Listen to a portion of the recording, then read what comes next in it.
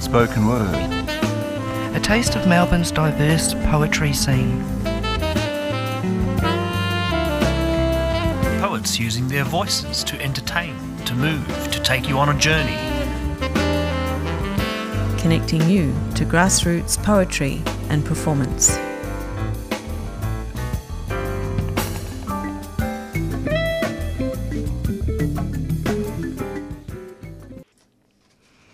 Good morning and welcome to the 3CR Spoken Word program.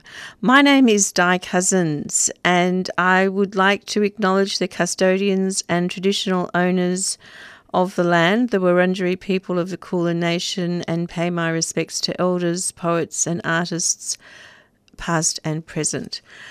So today I'm talking to Anne Elvey about her new book, Leaf. Welcome to the program, Anne. Oh, thank you, Di. It's good to be here. Yes, well, we used to talk a bit with your previous work, but it's been, it must be about 5 years since you were on last. And what have you been up to in the last 5 years? Lots of things, I think. You used to be the editor of Plumwood Mountain Journal. Yes, I managed to hand that over because I was past being too tired doing that. But I have actually published a number of things in that time. So a couple of poetry collections before Leaf, one called On Arrivals of Breath and one called Obligations of Voice from Recent Work Press. Both of those, I think, came out during the pandemic. And I edited a collection I've called Cloud Climbers that was bringing together art, short prose pieces and poetry around issues of peace and justice and peace with Earth, with the late artist William Kelly, who was really good to work with him. That came out a couple of years ago. Right. And just a couple of academic things came together at that time too. I think it was just a bit of a conglomeration of books at the one, in the one set of years.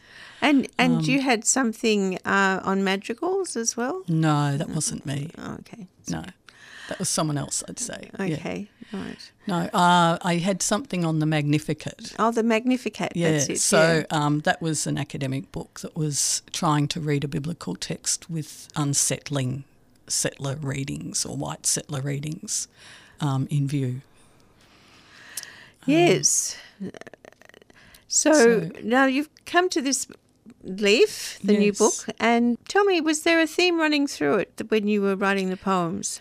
Yeah, so initially the book was just a small book, a chapbook, or in the UK they'd call it a pamphlet, that I sent into a very new press, Liquid Amber Press, run by Rose Lucas and Pauline Breitling. And they were just keen on me making a full-length collection.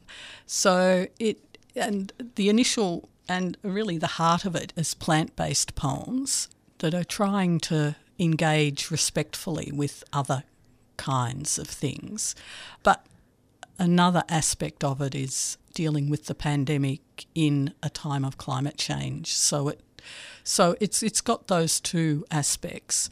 And there's some visual elements to the text, partly because the press is a press that works between word and visual. And also it was a way of engaging with plants, leaves in another way. So there are some of my sketches which are fairly amateurish, but they were fun to do. Yeah. And next to the sketches, you've put little bits of text. Yeah. Lyrate. Eat me, says the plucked string, how well I taste. Yeah. So the leaf that's shaped like a lyre is called lyrate, and I just was sort of riffing on that kind of issue and looking at what some of those leaves did. So, if they were ones you could eat. Yes. Yeah. Yes. So these are little picture poems. Yeah. Yeah. Great. So there's a page of those at the beginning of each section. Yes. And you've divided the book into how many sections? 5 sections. Okay. Yeah. Well, let's go to a poem. I particularly like this one, Artifact. Well, this is actually quite an old poem, but I thought it fitted in the book. Yeah. So would you like me would to you like read to it? read it? Yes, okay. thank you. So Artifact. And this is in the shape of a circle, which the poem might explain. For years we have been saying that this round table in the corner, a table you bought through the trading post from a deceased estate with 4, or was it 6, bentwood chairs, their cane lacework woven into curved frames, saying that the circle of beams laid parallel and trimmed, then smoothed and polished, should be cut back and varnished. Yesterday, in the leaked sun of blinds we drew against a 40-degree day, I noticed where a child, contrary to instruction, pressed too hard to draw and inscribed the dark plain. The afternoon light picked out meals and games, our lives tattooed in the flesh of trees long dead. Yeah, there's something very special about, I guess it's ekphrastic, isn't it? The way you're responding to the object. Yes. And the other word that comes to mind is, the inscription on vellum when they erase the previous text and put another text, and then there's an underlying text. Palimpsest. Thank you, a I palimpsest. think that's the word. Yeah, palimpsest. Yeah. So the table as palimpsest of life and family. I thought that was very special. Oh, thank you. So how was your COVID time, lockdown era sort of moment? It was interesting. I think, the introvert part of me didn't mind too much, but my mum was in aged care and still is, and they had a nasty outbreak in 2020, and it was pretty traumatic, the month or the 6 weeks when that was happening. They dealt with it as best they could. It wasn't an indictment of the place. It was just, awful, because people kept dying and we didn't know who died, and yet you knew they were people you knew. So, right. So it was pretty hard, and it was worse for Mum because she was stuck in her room for about 6 weeks. Yes. She did get COVID, but not very badly. Right. Well, that's fortunate. But But it went on for 3 years, so. I know, but that was hard, and I think the final lockdown was hard. It just went on. The final lockdown in 2021 was hard because it went on so long. Yes. So, I feel like we've been coming out of our shell the last two and a bit years. Yes, I feel that too. Yeah. It certainly dragged on a lot. It really did. Now, even though COVID's still around, there's other things to fill our minds, I think. Yeah, well, I guess we've just gotten used to having it as a background noise. Yeah. Yeah. So let's talk about the environment. Obviously, the focus of the book Leaf is very much the environment. Now, as we mentioned, you were the editor of Plumwood Mountain Journal from 2014 to 2020, 7 years. And also you were the editor of Hope for Whole, Poets Speak Up to Adani, all about the Adani coal mine in Queensland. But tell me about, you've got a poem in here called Glasgow 2021 from Afar. Now that talks about knitting scarves for the COP meeting in Glasgow. What was that about? Yeah, I didn't actually knit a scarf, but a number of groups from around the world, I think, but including Common Grace in Australia, organised actions involving knitted scarves in the lead up to the Glasgow Climate Summit in 2021. So in Australia, Knit for Climate Action, scarves were gifted to politicians, and they were asked to wear them on Show Your Stripes Day, which I think my local member did, and a number of people did. But what was interesting, a friend of mine who's a meteorologist, Mick Pope, he designed the scarf based on climate data, and so it graduated from blue to red for all this climate data from 1919 to 2019. So they were, it was a really interesting action. Yeah, very interesting. And I mean, we just heard today that global warming has now reached 1.4 something, only a few points under 1.5 degrees of heating. Yeah, I heard that this morning when they were saying how heated it was last year. I'm not sure whether that, I didn't hear whether that is ongoing. I know they expect it to be hotter this year, or whether that's how that is related to the 1.5 target. But it does make the 1.5 target sound pretty hard to achieve.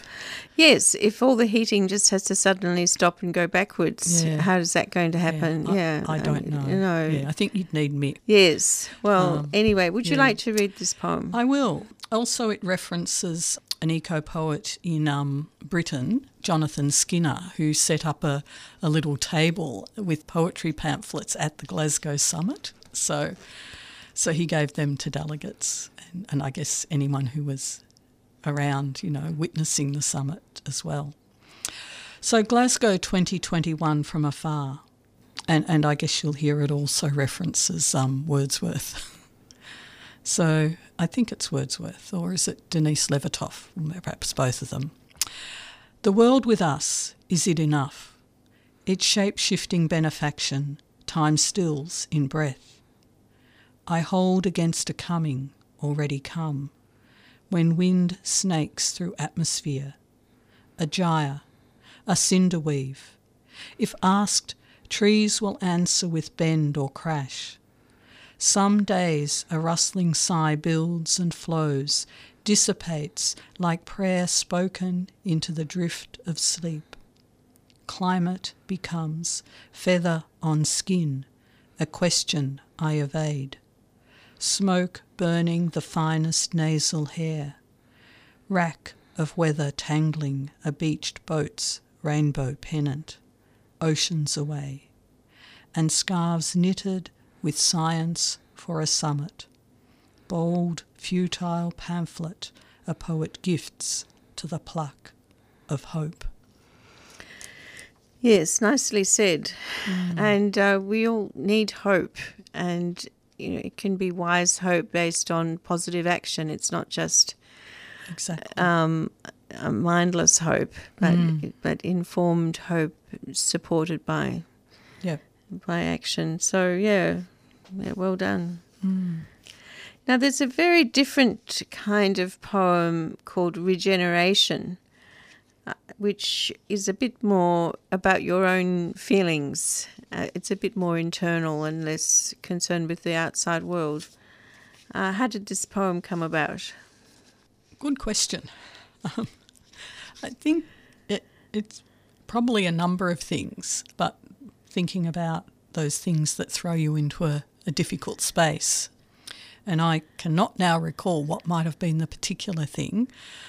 I do have some work that's nearly ready to send out that's around the Catholic Church response to the Royal Commission into child sexual abuse. So it could have been around that. We were secondary witnesses in relation to that at one point. But it could also have been in relation to the pandemic and the outbreak at Mum's home. So I'm not sure. Yes. Not sure now. Yeah, it doesn't matter. No. Yeah. So this poem moves between the human and the plant and sort of connections. And so I'd see metaphor as not simply about using the plant, but there's hopefully an interplay. Cool. So I'll read it. Regeneration. A trigger chews a moth hole in the conversation. Streaming I mend with slow stitch, while doubt dresses in the worn knit of another's need, unpicked like my own. Outside, wild breath's havoc leaves me scathed and wondering. Can I pick up the ripped limbs again, knowing I too am woven, bark thin and brittle? Yes. Well, at least it's titled Regeneration, so we hope you can. But yeah, it's interesting how things can throw one, and there can be a scattering of nerves and a sense of wholeness. Yes. Yeah. And I think sometimes it's also like there's the interplay there between what's happening in the outside world. You know, we had a whole lot of wind, which we've had again recently, you know. Yes. A huge lot of wind and trees falling down and things like that. So it's sort of internal and external worlds coinciding. Yeah. Sometimes they fuse.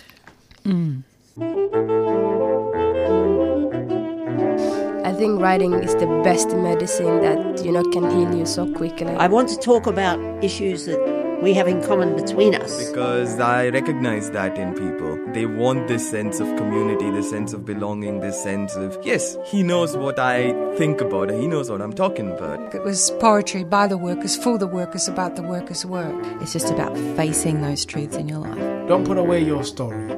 Be the puzzle, not the piece. This is Spoken Word on 3CR Community Radio. Don't get me started.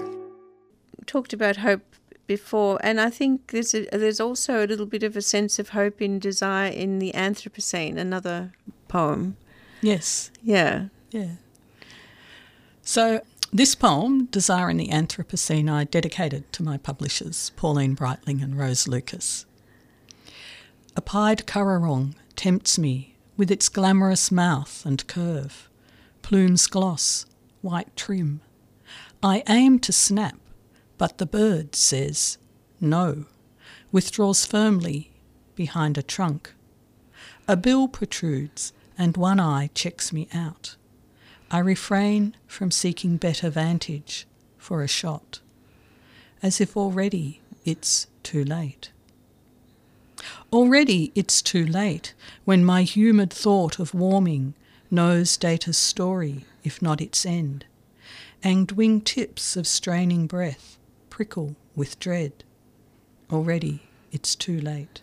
Still I write, not in desperation but in love with planet's pull. Grace answers for futility. A splendour of feathered intellect persists beside a word that holds for hope, as if another future might arrive. Yeah, well, we are hoping that another future arrives. I like this line, Grace answers for futility. What did you have in mind when you wrote that? Well, I guess it's the idea.